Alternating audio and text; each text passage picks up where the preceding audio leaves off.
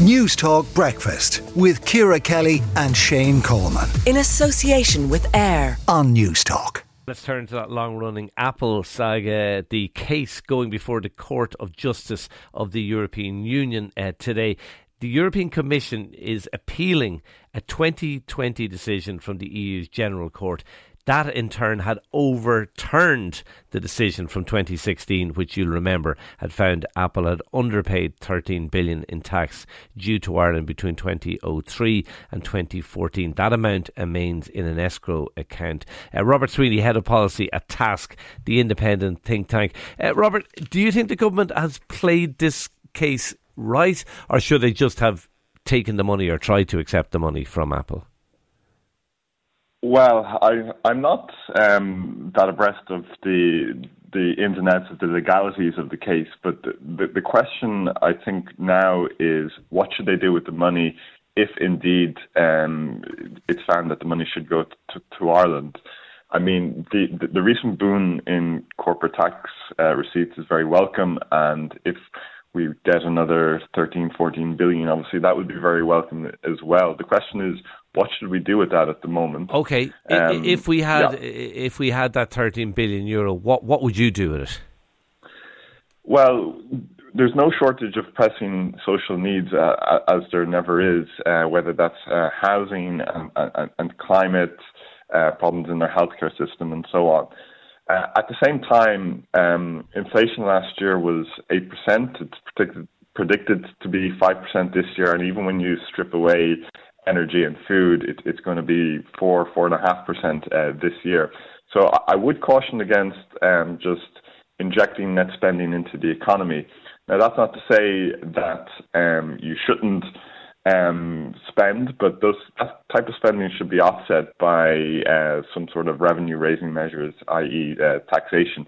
So as to what to do with that funding, I think the government's idea of putting it aside in some sort of a sovereign wealth fund isn't a bad idea.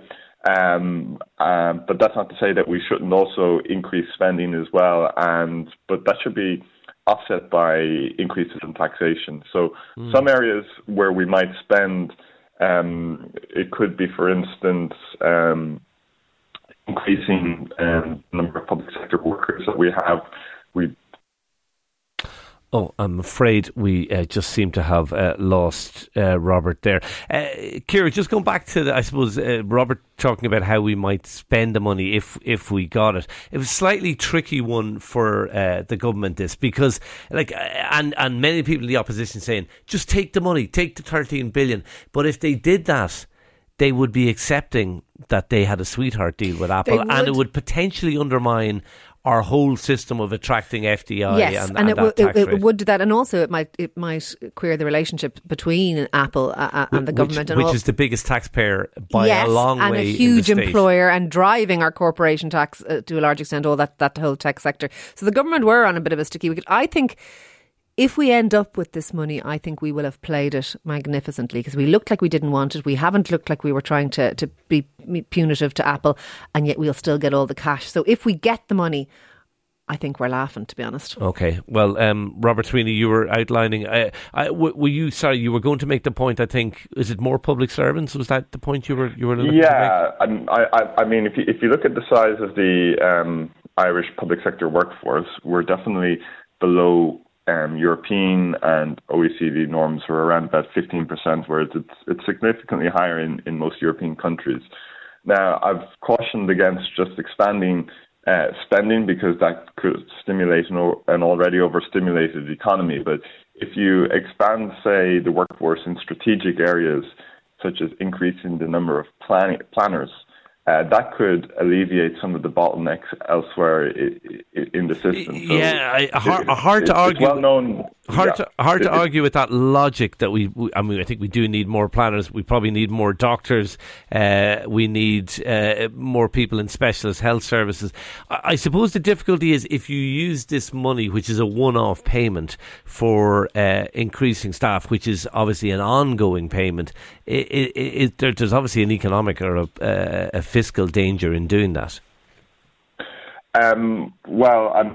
So what I'm saying is that if we're going to increase spending, at least part of that increase in spending should be funded by revenue-raising measures so as to offset the already kind of stimulated economy. I think the government's idea of putting a large part of this windfall, and if the Apple money comes through, some of that as well, some or most of that, into some sort of a fund for the future. I think that's a good idea because, as I mentioned, we're already running at high levels of inflation. Now, as well as the bottlenecks, people are suffering. We still have an ongoing cost of living crisis. The government introduced a number of measures in February, and certainly, from my perspective, I'd be in favour of expanding some of those payments. But certainly, if we were to expand some of those payments, they would need to be offset by revenue-raising measures. And the Commission on Taxation has no shortage of proposals on how to do that. OK, Robert Sweeney, Head of Policy at TASC, the independent think tank. Thank you for talking to News Talk Breakfast this morning.